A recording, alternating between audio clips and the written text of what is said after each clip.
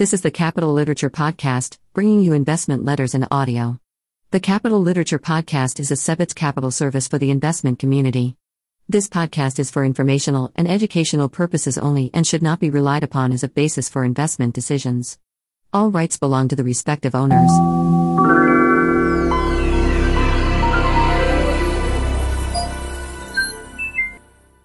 The Mercator International Opportunity Fund, 4th Quarter, 2021.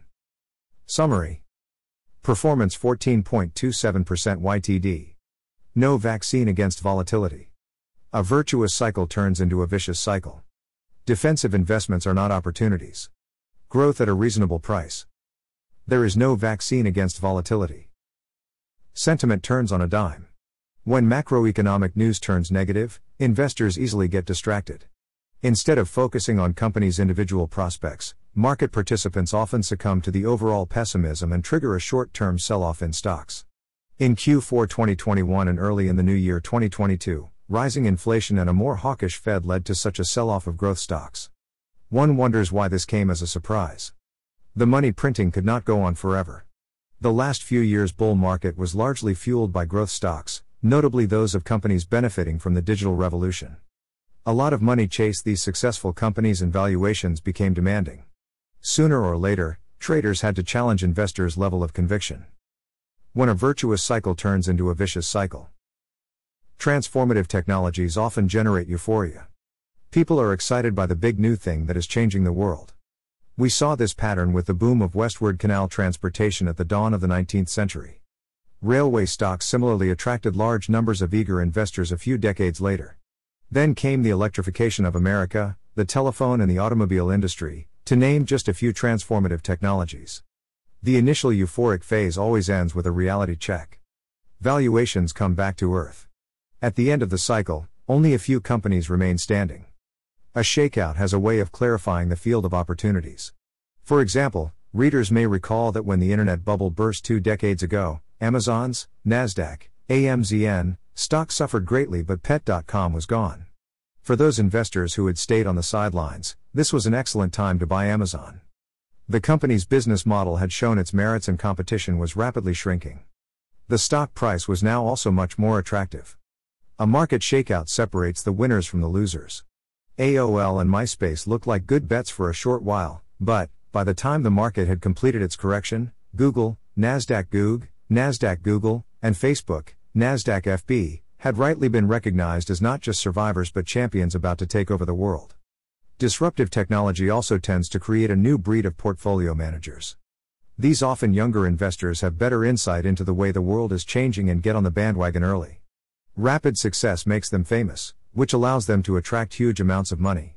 As these funds grow, new money is added to existing positions. With more money chasing the same fashionable stocks, lofty prices get loftier.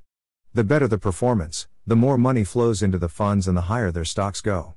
One day this dynamic inevitably comes to an end. The virtuous cycle suddenly turns vicious. As the popular technology funds get redemptions, their managers are forced to sell. Forced sales bring down stock prices, which only results in more redemptions. Fundamentals no longer matter and the baby gets thrown out with the bathwater. Mercado Libre, MELI, 1.75%, is a good example of how this panic-like behavior creates investment opportunities for level-headed investors. For years, this Latin American e-commerce behemoth was priced for perfection, which they managed to deliver. At the end of last summer, MELI peaked at around $2,000.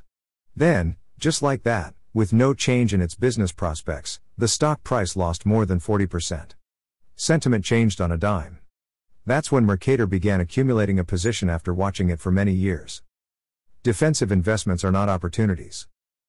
A slowdown in the economy does affect business in the short term, obviously, but it cannot stop a fundamental secular trend. Even the Great Depression could not stop the automotive revolution. Darkening economic prospects and the recent correction in growth stocks may motivate some investors to sell growth and take refuge in value. We do not agree with this response. While it is true that cheap stocks may be less volatile and many growth stocks were overpriced, it is also true that slow growth usually yields average returns at best. We therefore prefer to look for outstanding companies, like Mercado Libre, that are no longer priced for perfection. We also continue to look for steadily growing businesses that are reasonably priced and formally successful companies with great brand recognition that are poised for rebirth. Stock market corrections have the benefit of separating the men from the boys, and the women from the girls. This is the time for investors to be laser focused on the fundamentals of companies and not to give in to a trader mentality. Stagflation? Economists' views on inflation and economic growth are evolving rapidly. Transitory or not, inflation is finally worrying the Federal Reserve Bank. At the same time, GDP growth projections are being revised down.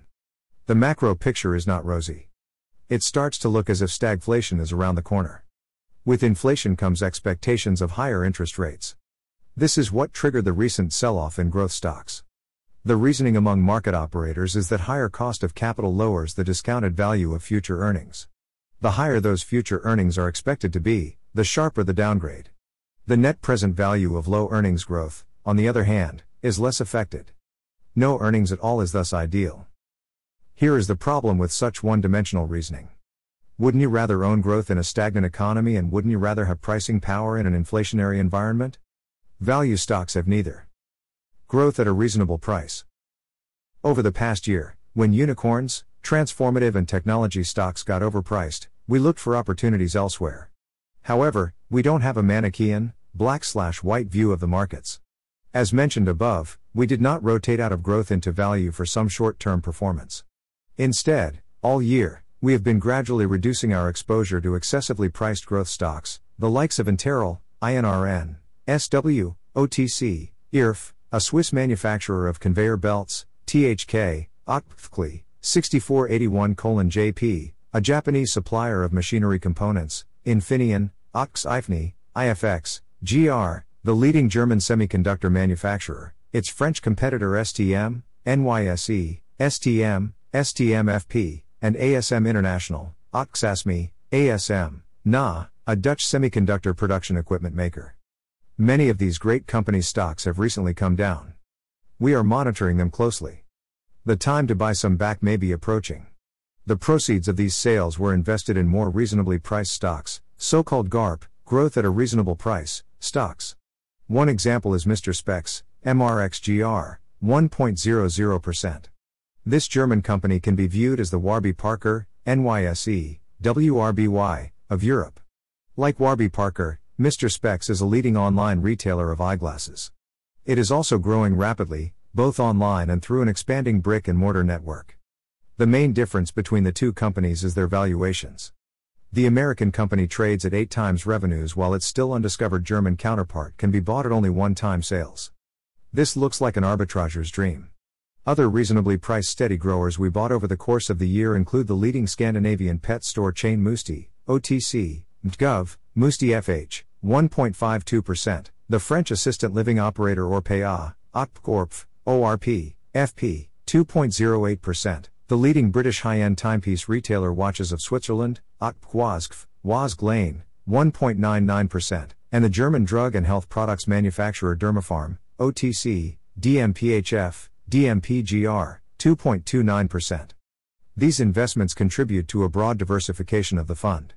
We have also invested in 2 turnaround stories, the iconic luxury automobile Aston Martin Lagonda, OTGAMSTF, AML, Lane, 2.69%, and the German fashion company Hugo Boss, OX Bossy, Boss GR, 1.58%. Both of these highly respected brand names have new and ambitious management. The new owner of Aston Martin wants to emulate Ferrari's success in Formula One racing and bring back the glory to the British brand. He has deep pockets and the support of Daimler in this ambitious venture. Hugo Boss has been struggling for many years with an image as a sleepy company known mostly for its business suits. The new and dynamic management is repositioning this solid brand to include more casual wear.